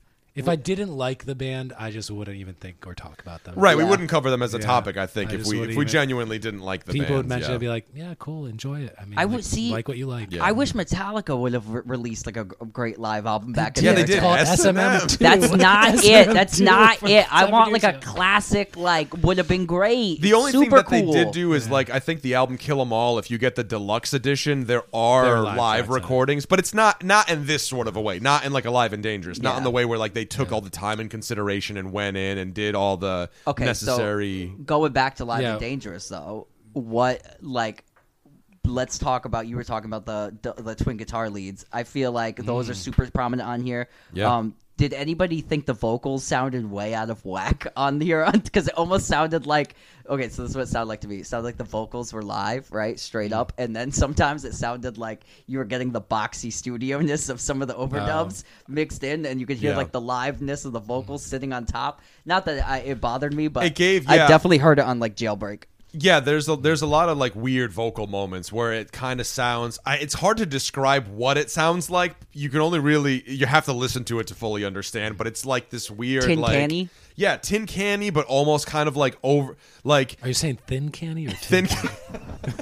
You got a little Irish in you? You want a little more? tin canny, the Emerald Isle. But Phil Lynott is he's such a good vocalist that I didn't even notice. I didn't care. No, I Yeah. didn't care either. I just thought it was a vocal. I just thought it was like a filter, like a vocal filter, that he used when it was live. There's Like, that's what definitely it sounded like to me. There's some stuff on guitars too that it could be overdubs. It could be what it was live. But there's a cool thing where it reminded me of Def Leppard in the way of one of the guitars sounds like heavily flanged on a lot of songs, which Yeah. maybe was a live thing. Like maybe at that point they had live like rack units to get that effect. I assume because this was recorded in 78. Late, yeah. Yeah. But that could have been an overdub thing too. But I love that sound because it just kind of gives a little bit of liquid weirdness on Yeah. it. Yeah. Yeah, Great guitar playing on this. I like how like Thin Lizzy like kind of definitely gets like the pre-twin lead guitar like you would get like in Maiden later, but it's still very like there's still a very vocal and melody based band. Yeah. Like if you did these songs acoustically, you could still kind of do it.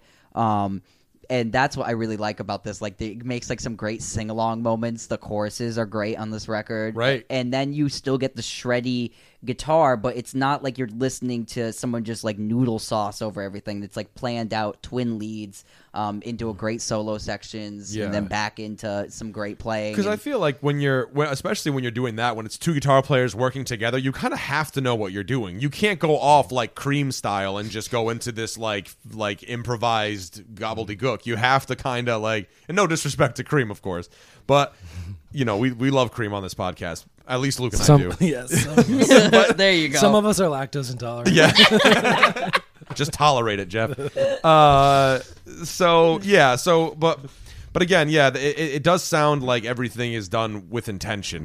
Like all those leads are done intentionally, and and I just think they're super effective. And also, like Luke said, these songs some of these songs could be played in an acoustic way. You hear the Irish influence. Like some of them, you could hear it being played with like a mandolin, an Irish bouzouki, and like like in kind of like this folk sort of a setting too. So I love the Irish flavor that's thrown in there. Likewise with like say a Rory Gallagher, where you can hear a bit of that Irish flavor. In blues, this is kind of Irish flavor in like stadium rock. So And, that's what I love about it. like Jeff pointed out too, highly influential record to like people like the next wave of artists that would come in the 80s. Yeah. Because like Yeah. you were saying like Def Leppard and stuff, all those guys were championing Thin Lizzy. Like they were a real kind of like, I feel like a transition band in the rock style where Because they weren't metal yet. But No. they were close. They were- they close were- to what metal would become. Yeah, and they were always just like riding on that really close to heavy metal, Mm-hmm. but still had the old school like I need like singing about something Yeah. that's in a very melodic way, and the drums aren't ever abrasively heavy. They more No, they right. flow with it, so that's where like it's not you're not getting a lot of halved up stuff and a lot of Right. fills in there. You're getting a lot of steady drum beats and that kind of stuff, but. Yeah. I always find them to be like a transitional kind of artist that Yeah. separated people like Def Leppard and all that stuff. So Yeah. So there it is. My final that's a pick. good one. Yeah, out of those late 70s bands, like you're just saying, where it's hard rock, it's kind of pop rock, it's not quite metal. Like it's great stuff. yeah, I also find that for American band, I also find that Kiss sits right in that pocket as well Yeah. at a certain point in time. Well, you wanted the best. yeah, you got it. It's not quite heavy metal yet. It's not quite Yeah.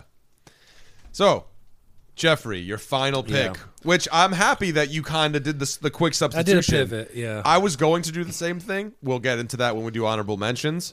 I decided to just stick with my 3, but I'm happy that you Yeah. did this one just to bring it to something a little bit more modern, present day. Yeah, so I was making my list and I had like my 5, and then I looked at my list and I'm like, well, I forgot that a lot of like my favorite jazz records are recorded live. So like the Bill Evans stuff, the Ahmad Jamal stuff, and then I started to think about my favorite current. I call it. They are a jazz band. They're a big band. They're a jazz fusion band. Snarky Puppy. This album recorded in 2013 came out in 2014. It's called We Like It Here. It's a live album, but it's a live in the studio album. Yeah. So it's like the band convened in the Netherlands. They were in one of the big recording rooms. So it's like, a 50 by 50 foot room. Because Snarky Puppy, at the time, it's like a 15 to 17 piece band. And then also on this recording, it's augmented. They have a string quartet joining on them. And it's like, I believe they recorded these 8 tracks over 3 or 4 days. Most of the band met and rehearsed for like the week leading up to it. The drummer on this session, Larnell Lewis, Amazing. he had played 2 of the 8 tracks before on like tours with Snarky Puppy, but then the other 6 tracks on the 8-hour flight to the Netherlands, he listened to the demos over and over again and like worked out what he was going to do. And if you want to look up some great drumming stuff, just look up Larnell Lewis. He has a lot of videos on Drumeo, which is a service that's like a drum tutorial service. And he's a master at like hearing a song once and then perfectly being able to play like everything. In the case of Enter Sandman, actually playing it better. Like Shout out to Lars Ulrich. And Snarky Puppy is true jazz fusion where it's like there's shit in 5/4 that then goes to a 10/8 feel. There's stuff where it's 4/4 and then there goes to 12. It goes 12/8 or it goes to 9/8. There's all these little two beat measures and stuff. So that in itself, Larnell Lewis learning that stuff and just playing incredibly on this session is mind blowing. But this whole band is dope. It's like the lineup is like bass, drums, 3 or 4 keyboard players, 2 trumpets, 2 sax players. a flugelhorn, right? Is that what that is? Yeah, a couple of the songs, the trumpets jump on flugelhorn.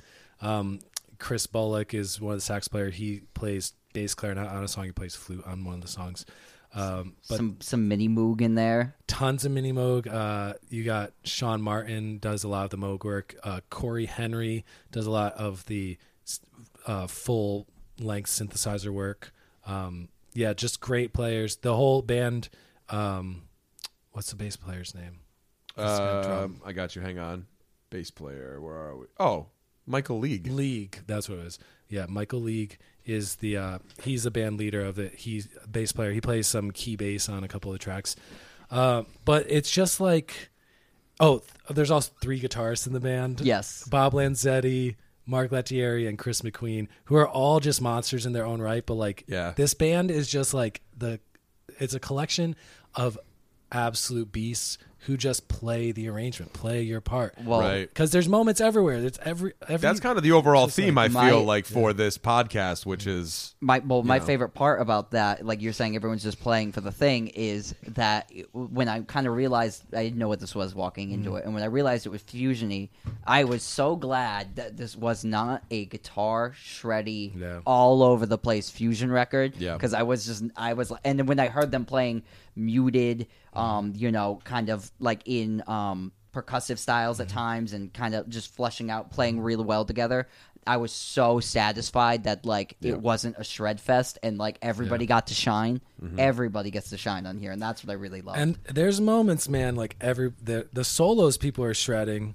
Like What About Me, Bob Lenzetti, guitar player, has a solo on that where he starts with these very atmospheric, like second type of chords that then just goes into this full like craziness on the song Jambo, and Mark Lettieri, who's wearing a Van Halen shirt on Yes. the recording. Yes. He's the Van Halen in the group. Like Yeah. he's just a dude who wants to he's like the racehorse who just wants to run 1,000 miles an hour.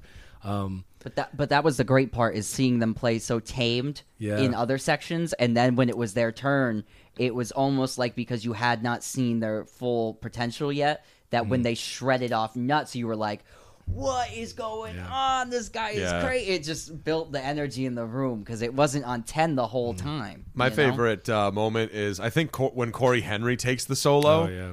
And who is it? Sean Martin that's standing there, and you see his reaction to him, and he's like, "Oh my!" Oh, he just is like, "What the fuck is going on?" That's on the last Like, cut. What's the name of that yeah, song? Lingus. Yeah, that was He's one of like, the... and he's like doing all the pitch shifting and all this stuff, and you're like, "What the fuck?" And I definitely encourage anybody who wants to like listen to this to definitely watch it, because half of the fun of it is watching the other musicians reacting to the people who are doing like the lead stuff. Because there's even moments where you see people in the string section, they're like, "What the fuck?" You know, like you see violinists who are just like, "Oh my god, this is amazing," you know? Right, and so I started out listening to this on Spotify, and I was reading about the album because I know nothing about it, and I was like, "Oh, there's a video that goes with it," and then I started it over, started watching the video, and was instantly taken aback by how the mix was a bit different in the video. There was way more like keyboard in my ear in the studio album of it, but so I enjoyed the mix a little bit better too, but just seeing everybody's face like turn like, God damn, like it'd scrunch up and be like, that's nasty. Like at every moment, like there's somebody reacting to somebody else, and you really get to feel the levity of the, like, whatever the vibe is in the room. It really comes through on the video, where I thought the recording was a little more like, muted of it. Nuanced, Yeah, nuanced. So, and I could imagine afterwards, like if you watch the video and then you're in your car playing it, you'd get the vibe because you know what it was. Yeah. But oh my god, what a great video. And just to bring this conversation back around full circle, what kind of bass is Michael League playing? P bass. And what kind of strings does he have? Flat wounds, Thank obviously. you. So that's what I'm saying. This album came out in 2014, but Michael League is still a very active musician. He has a side ensemble, Bocante, I think it's called. Bocante, yeah. I think does he live in Madrid or Barcelona. I think he lives in Spain right now. Yeah. But again, just to say, P bass with flat wounds with Donny Hathaway, P bass with flat wounds, Michael League present day. So it goes to show you, man. Like, it's like, have you ever seen that meme? There's a meme on the internet that shows like the progression of like phones into cell phones, and then right next to it, it just shows the same model P bass every single decade, and it's like, if it's not broke, don't fix it, man. Like, it's an incredible sound, and in a mix, it just sounds perfect. You just can't go wrong with that setup. And this whole band, like, the thing I love about Snarky Puppy is it's 15, 16, 17 players, but the arrangements are like, it's orchestrated so well, so it's combining the timbres of different instruments together. So a lot of the times it'll be like a sax, a keyboard, and a guitar will be playing unison the same line. So it just gives it this thickness and this cool fullness and sound to it. So it's when you think of a 17-piece band, you think there's gonna be so much madness going on, but it's pretty stripped down and as bare bones as you can make a big jazz fusion band sound. Also, I didn't mention Nate Worth is like one of my favorites. He is the percussionist on. He's one of three, but in Snarky Puppy, but he's the percussionist who's on this live album. and he is just he is ridiculous. Like there's the song Tio Macaro is the second to last song. Yep. And the whole thing is just on these driving bells, and he just has to basically play that for like 8 minutes straight. And, and you could see there's 3 percussionists Right. there, and they're so excited, and they're jumping up and down with each other, and their faces are getting like so red. And then the drummer on the kit is across the room from them, and they're like locking eyes and laughing at each other, like in a complete madness of pure happiness. Yeah. Oh my god, that was one of my favorite songs. Is he the percussionist that's featured in the Snarky Puppy Tiny Desk? I'm trying to remember. Most likely. Probably right. There's 2 others. There's a guy. He's kind of like a Joseph- stockier dude, short hair. Yeah. There's a guy. They also have a Polish percussionist and an Asian percussionist. Okay, that so then join them on different things. Yeah, so that was probably him on Tiny Desk. And Nate Werth's other band is a group called Ghost Note, which I highly recommend, which is more of a James Brown funk instrumental type of group. Yeah. But yeah, I the solos on this are crazy, like crazy. Like Bob Reynolds has a solo. It's either on I think it's on Outlier or Tio Macaro, where he's a sax player and he's doing these like octave and double octave jumps. Yep. And it's a great solo, and it's this weird out of time thing. It's just him and the drum set, and the drum set is doing these skittery things, and he's getting into it so much that his headphones fall off his head, and they're like hanging off, and like the guy next to him like picks him up and like tries to put him like just very gently back on his ears while he's like ripping these sax lines. And That part was nuts, man. Yeah. Like when he's playing that sax part, and then the drummer is mimicking the runs that he's Right. doing on the Oh, yeah. sax. Right. But it's literally like it's so magical because he plays it, and you're like, "There's no way."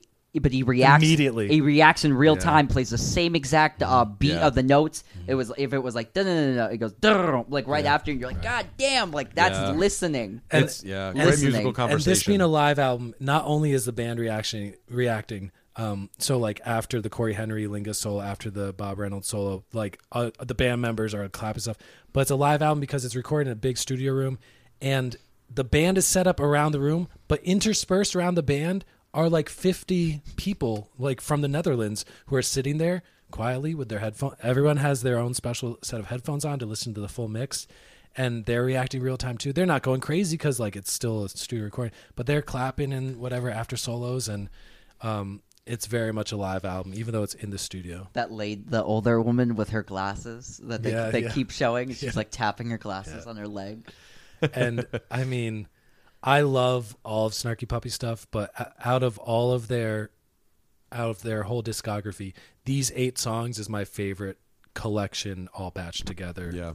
It's such a variety of songs. It's like these epic sweeping, like the first song is this almost Middle Eastern kind of flair. There's a part after the big drum break where everyone starts singing 3-part harmonies on like, oh, and it just sounds like this tribal sound. Jambone is this like Afro pop type of like super African feel song.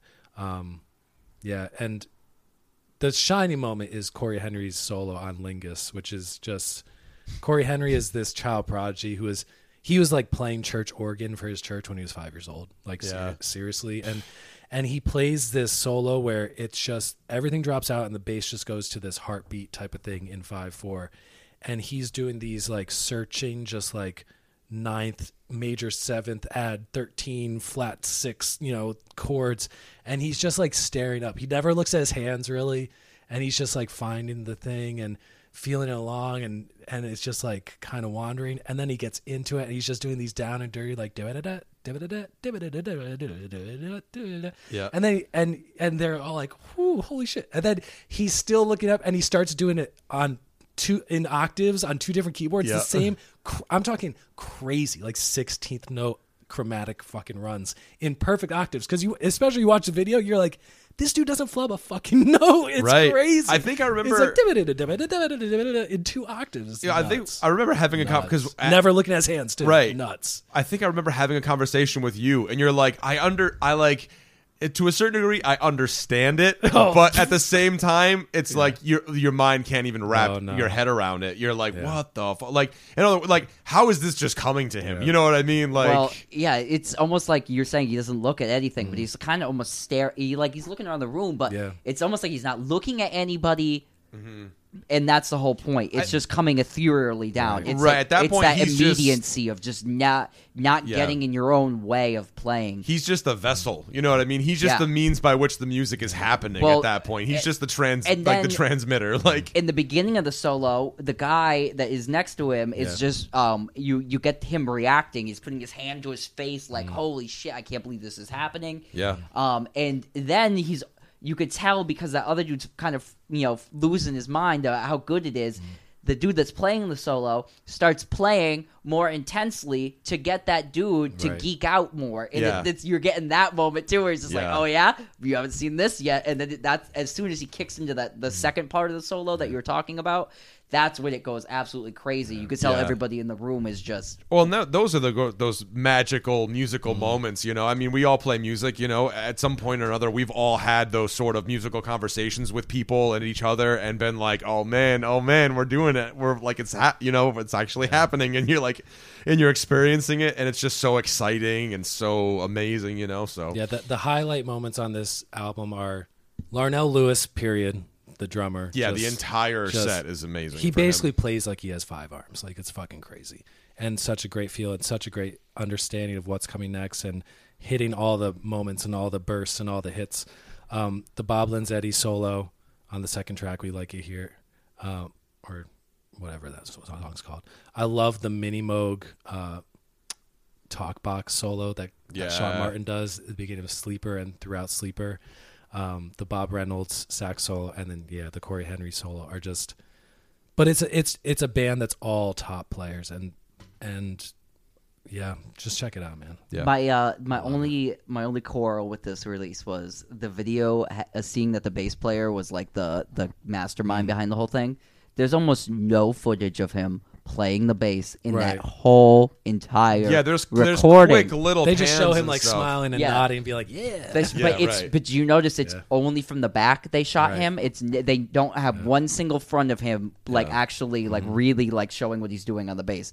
But that I could probably maybe understand that if you're the mastermind, you want to give everybody else the spotlight and highlight your band, which is very tasteful. But I was just seeing that, I was like, I want to know what he's doing. That's what it is. I want to see him like secretly conducting, and they don't really give you the taste behind the like what's behind the curtain there. So but that kind of led me to be like, well, everyone's got a little Bob Dylan in and him, he directed all of the videos too, so he picked what they were going to show. Exactly. And, he's like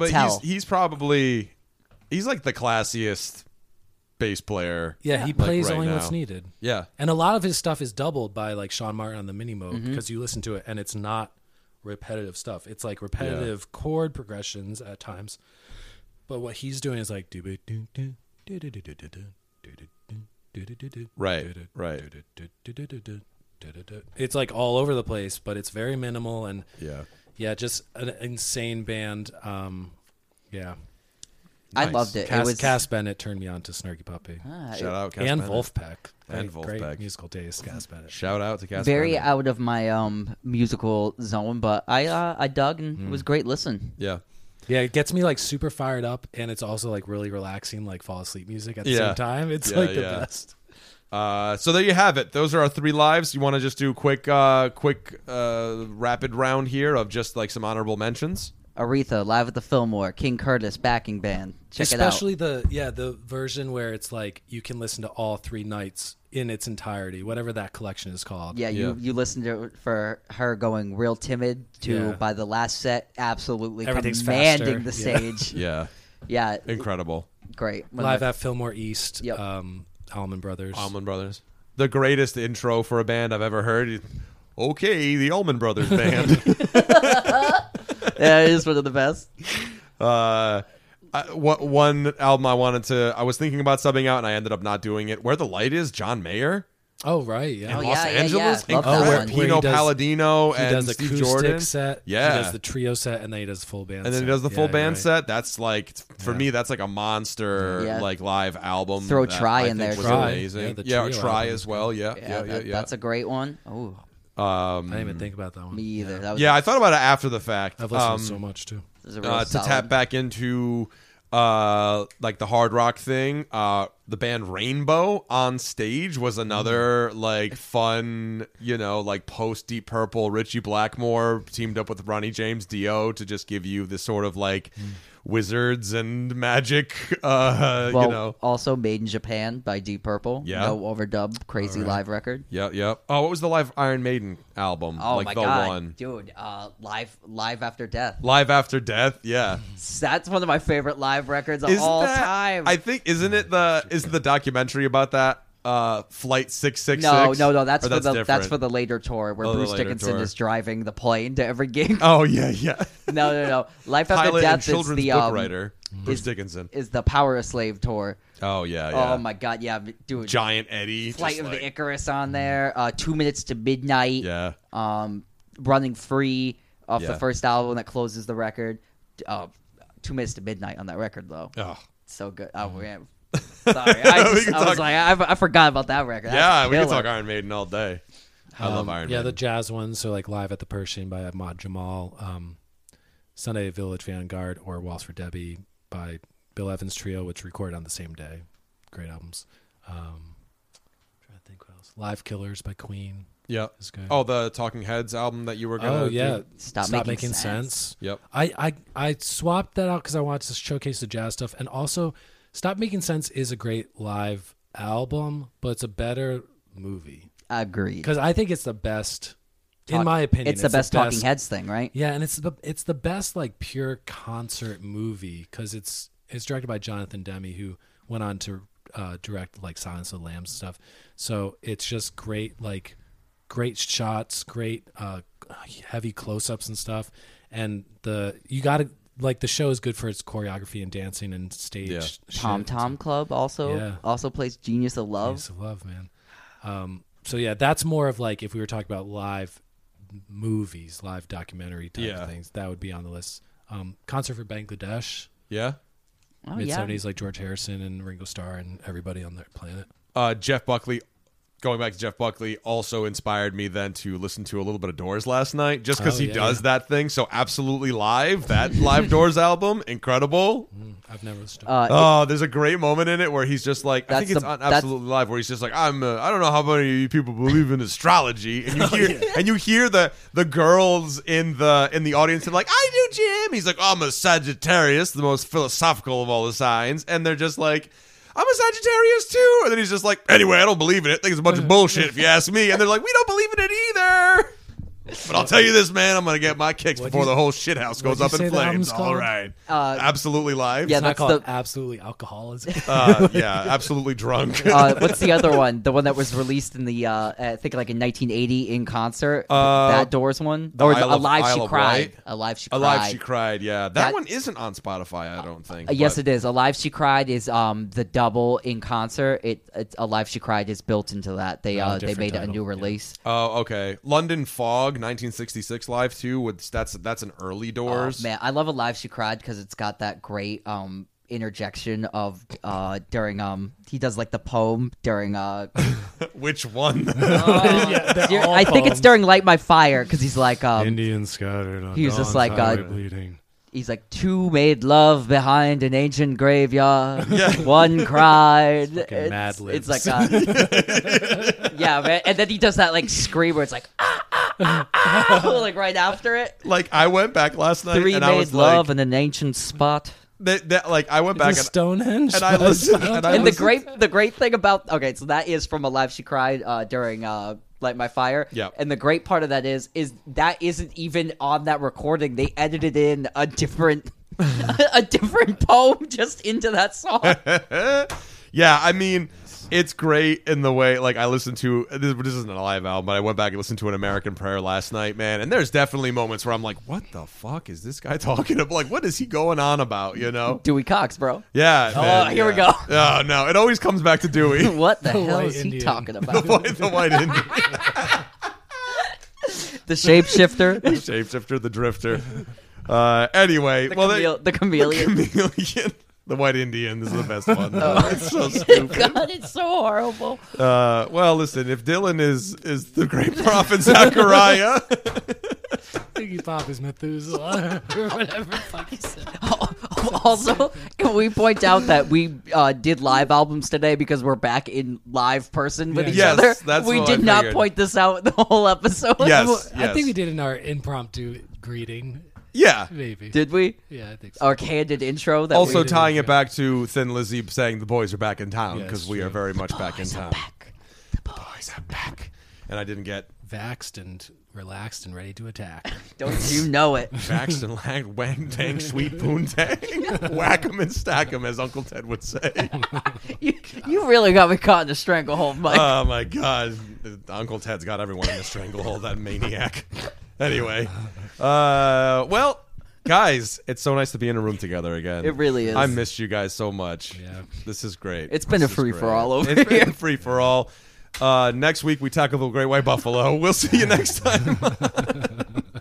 No, we will not be covering Ted Nugent next week. for somebody, for us who are like, yeah, Ted Nugent's crazy, man. We almost talk about Uncle Ted on every episode How of can Get you in the not? Garage. I just, Yeah, look who's leading the ship over here. listen. I'm gonna come in next week in a loincloth with a little raccoon tail and just. Start eating your steaks with ketchup. Oh my God! Yeah, if you guys want an intense hunting experience, watch that video No, of Ted don't- Nugent cooking a. As for somebody, don't watch anything Ted Nugent releases. Beast is other, dead. Long if live the you want to No, listen to I some know, music, I listen know. to that. But yeah, listen to the early stuff. I know we just like to bust chops and stuff, but he's crazy. Yeah. You know, like his music, hate his politics. That's kind of the thing. Well, this has been Get in the Garage. Yeah, this is the content you deserve. Once again, No, I had no train whistle. oh, where's the train whistle? I can go grab it. But We it'd have take me high a quality minute. microphones to finally record to do the train whistle justice, and you don't even bring it, Luke. Some conductor you are. I like anyway. how you faked it. Anyway, We'll roll into the station with you all next time. yeah. Thank you for joining us. You can find us on social media, Instagram, Facebook. Any comments or questions, please feel free to message us too. And also, don't forget to hit the like button and the subscriptions buttons and the follow buttons. And if you're listening on Apple, drop us a review and give us a 5-star rating if you feel like we deserve it, because it lets the algorithm know we exist. Oh, and any topic suggestions as well. Yeah, for sure. So anyway, I've been Mike, I've been Luke. I've been Jeff. and don't forget to get in the garage.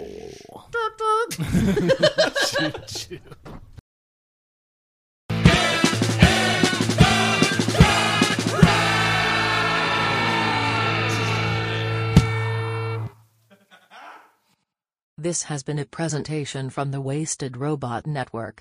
For more information and links to other shows, please visit www.wastedrobotrecords.com/podcasts.